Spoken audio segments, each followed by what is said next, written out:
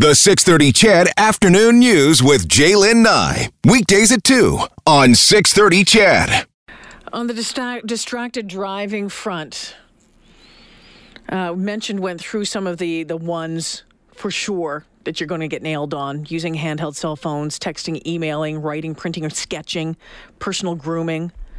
Some of the other ones, it says activities that are not specifically restricted under the law are using an earphone, drinking beverages, coffee, water, or pop, eating a snack, smoking. So keep that in mind. There's a really great website. If you just Google alberta.ca and put in distracted driving, you'll get a good list of what is allowed, what is not allowed. Some of your texts coming in this afternoon. If you want to weigh in on this, you can. The phone lines are open at 496-0063. A number of you saying, hey, I'm sorry that this has happened to our kids, but crosswalk safety still needs to be followed. Just because you're between the white lines does not make you invincible. Look both ways and make eye contact with drivers, then walk. Yeah, and here's the thing, you guys. This was a marked crosswalk. The lights were flashing. I don't know what else you have to do. And I get the fact that, pedestrians have to take part of this on. They do. And yeah, you do have to make eye contact with those ones who are the drivers who are coming up. But we also, because we are the ones driving a vehicle that significantly outweighs a 100-pound person or a 150-pound person or a 200-pound person, that we're behind. We're controlling the vehicles. So I think that the onus, a little bit more of the onus has to be on the person behind the wheel. Now, I know a lot of you aren't going to like that, and I'm not saying that rules out the pedestrians. Absolutely not, because I see it all the time. Pedestrians walking around, they got their headphones in, heads down. I get it. It's really a two-way street here, you guys. It really is. More of your more of your texts and phone calls coming in right now, though. Did want to switch over and just check in on the latest on Hurricane Dorian, Tropical Storm Dorian. Officials in Bahamas warning residents to prepare for the unimaginable, they're saying. That warning comes in the wake of Hurricane Dorian's devastation. The death toll in the Bahamas sits at 30, but many are still missing. Today, the storm came ashore in North Carolina's Outer Banks. Expected to move into Atlantic Canada this weekend. Reggie Cecchini joins us from the Global News Washington Bureau. Hi, Reggie. Thanks for joining us. Good afternoon. What's the latest that you're hearing from the Bahamas today? Well, the destruction is just, it's breathtaking to see what actually happened as the storm system had stalled out over top of the island for more than a 24-hour time span. And you're right, they're saying that the death toll is only 30, but that's an unofficial number right now. There are fears this number could be rising into the thousands based on what we see out of the Grand Bahama Islands. You look at some of that video coming out, and you look at, the buildings devastated, how high the floodwaters are. Do we have, just that sheer number when it comes to the number of buildings, anything like that? I had read, I think, somewhere in the thousands upon thousands. Oh, absolutely. And they're saying that this could be a multi-billion-dollar disaster that hits the Bahamas, because usually what happens when we see these hurricanes, they travel over islands, but the islands are often very hilly, and they're able to kind of shear apart some of the ferocity that these storms bring. With the Bahamas being such a flat, lowland area, there was just kind of no chance for any of these buildings to stand up to this Category 5 wind that were pounding them for more than a day. Yeah, unreal. Has there been talk of relief being sent from the U.S.? Well, there is talk of relief being sent on a global basis right now, but the United States likely will be a part of that, though there's some conversations happening in the White House right now that will actually change how they give foreign aid out to countries that would benefit more allies first and then other countries second. So we have to see how the Trump administration is actually going to move forward with these latest round of discussions when it comes to how they dish their aid out. All right. So the storm came ashore just the Outer Banks of North Carolina today. What's happening there that you know of? Well, the storm surge across the Outer Banks of North Carolina has been up to people's waists and higher at certain points throughout the day. The winds were clocked in around 150 kilometers an hour as it made that landfall around 9 o'clock. It is amazing to think, though, that this storm kind of hugged the entire U.S. coast and didn't make any kind of landfall until it hit those Outer Banks of North Carolina. But we're seeing a lot of beach erosion through the area, a lot of damage to homes, a lot of kind of water, because water is usually the biggest threat when it comes to these hurricanes when they're creeping up the shore. So a lot of damage taken to the Outer Banks, but they've dealt with this before. They've seen hurricanes before. Hurricane Florence was very close to the area last year, so they do know how to deal with this. Reggie, hearing of numerous reports of, in the Outer Banks on, I don't know how to say it, it's an island off the Outer Banks. People were told it was kind of under mandatory evacuation. People told to leave, some people didn't. Rescues taking place out there. Do you know much about that? Well, we're seeing reports of rescues taking place from people's attics of their houses because the water has risen so high. And again, it's something that we've seen before. When I was covering Hurricane Florence last year in Wilmington, we saw the water rush up through Wilmington and through New Bern, and it rushed quick enough that people were trapped on the roof of their homes. And this is what's happening again through the Outer Banks. People didn't heed those warnings to evacuate to higher ground, and now we're seeing the results of that, where emergency responders' lives are now being put at risk for those who decided to stay back and are now trapped in their homes because of this rising storm surge. And we're hearing, of course, Atlantic Canadians bracing for the arrival, people expecting, some big winds, some big rain, and just not sure when it's going to start to impact the Maritimes over the weekend. Yeah, and this is something that, again, they've been paying attention to these forecasts. Dorian was kind of a difficult one to predict ever since it kind of formed off way down in the Caribbean. But we know the track's going to take it somewhere, bringing some impact through New Brunswick, through Nova Scotia. We have Global's chief meteorologist, Anthony Farnell, is going to be in the Maritimes, kind of tracking the storm over the weekend, trying to keep abreast of the situation. But again, just because it drops down to tropical storm status, or even lower than that to something subtropical, the water and the winds will still bring down trees, bring down power lines, and cause problems for people right through the weekend. Reggie, I appreciate you joining us this afternoon. Thanks for this. We'll be continuing to watch all the coverage on Global National. Thank you. Thank you. All righty. So as you heard, yes, Atlantic Canadians bracing for the arrival of Hurricane Dorian. It's slowly moving up the U.S. eastern seaboard. Hurricane or tropical storm watches in effect for parts of all three maritime provinces and parts of Newfoundland as well. Expected to reach Nova Scotia tomorrow and move into Newfoundland possibly on Sunday. This is the latest from Environment Canada. This one is certainly going to be up there in terms of impacts.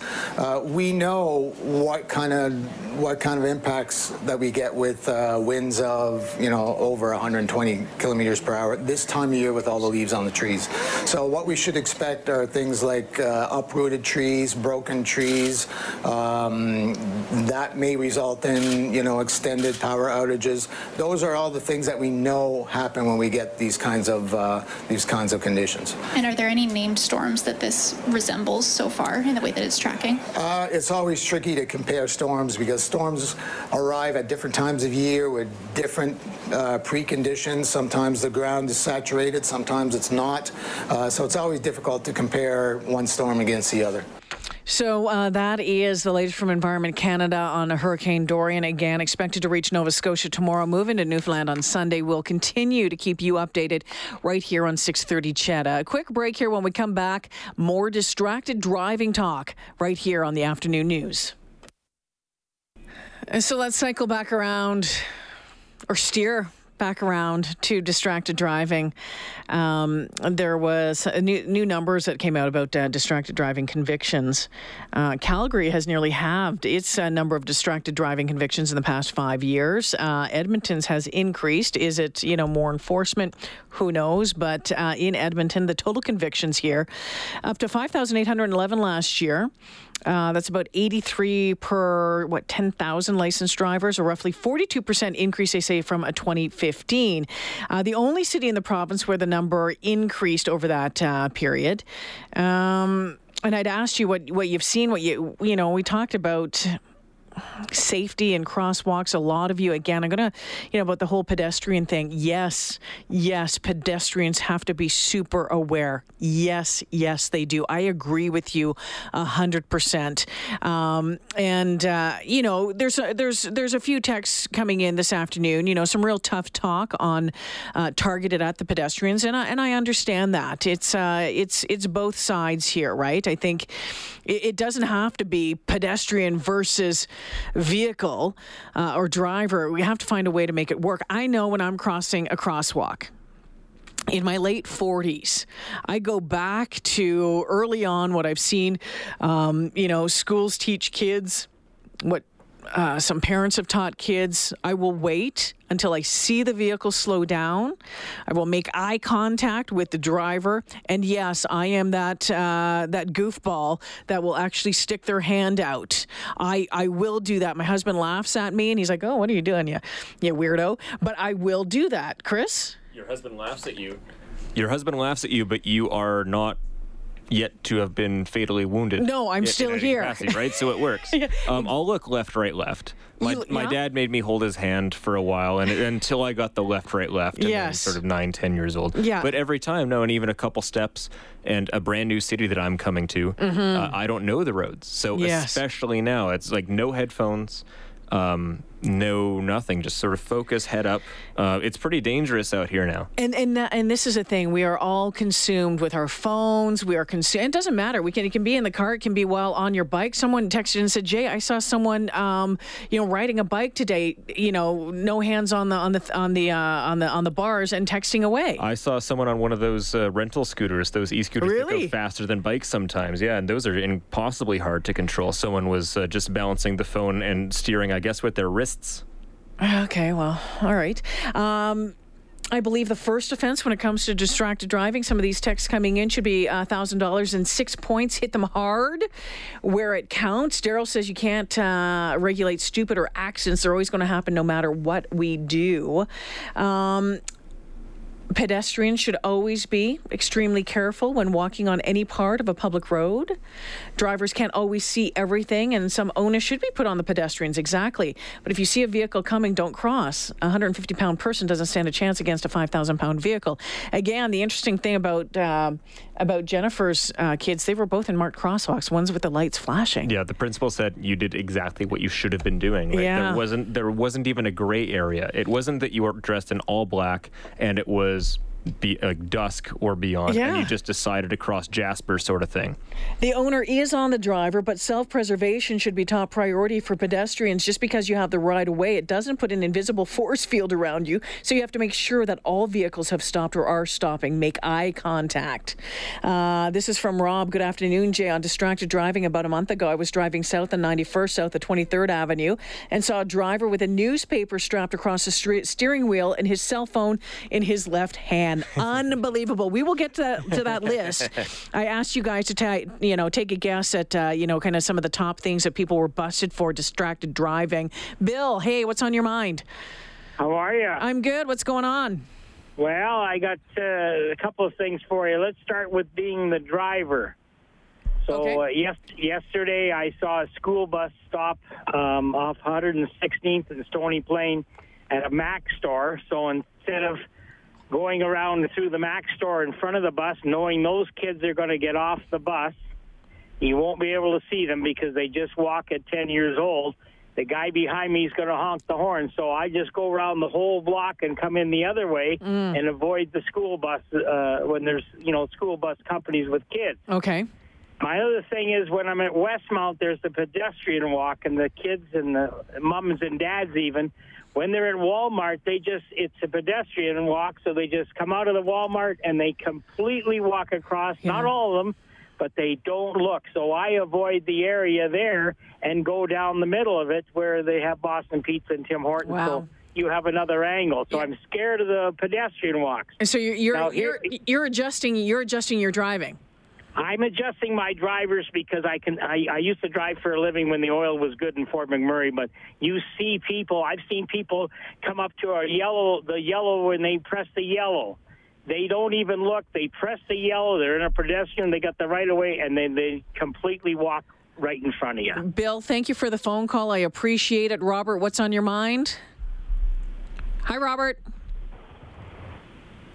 Hey, Robert. Okay, we'll see if Robert's on the phone there. So last year, when we talk about what were drivers doing with those convictions last year, most of them were using handheld communication devices as cell phones, right?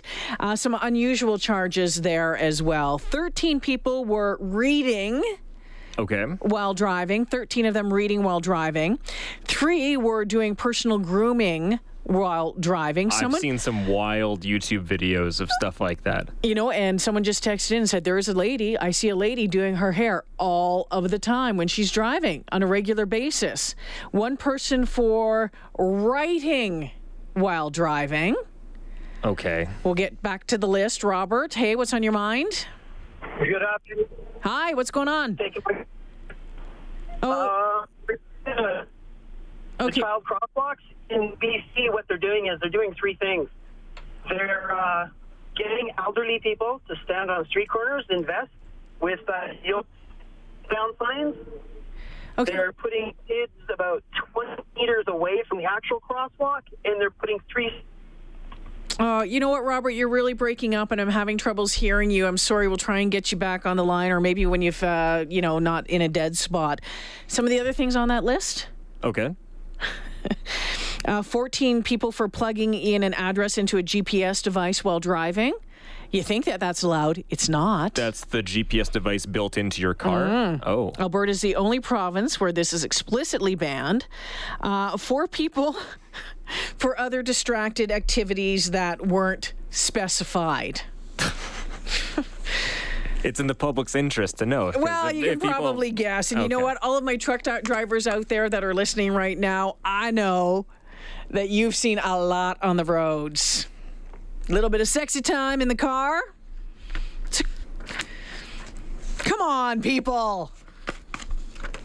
You would be distracted. You'd be very well, yeah, I guess depending.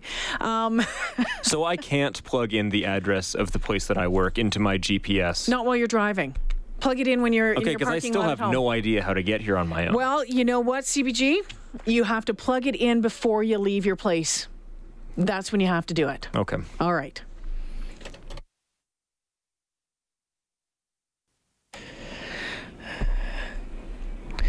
This text comes in. It's a me first generation. This session is making my blood boil. Yeah, I know. Distracted driving, photo radar gets Chedville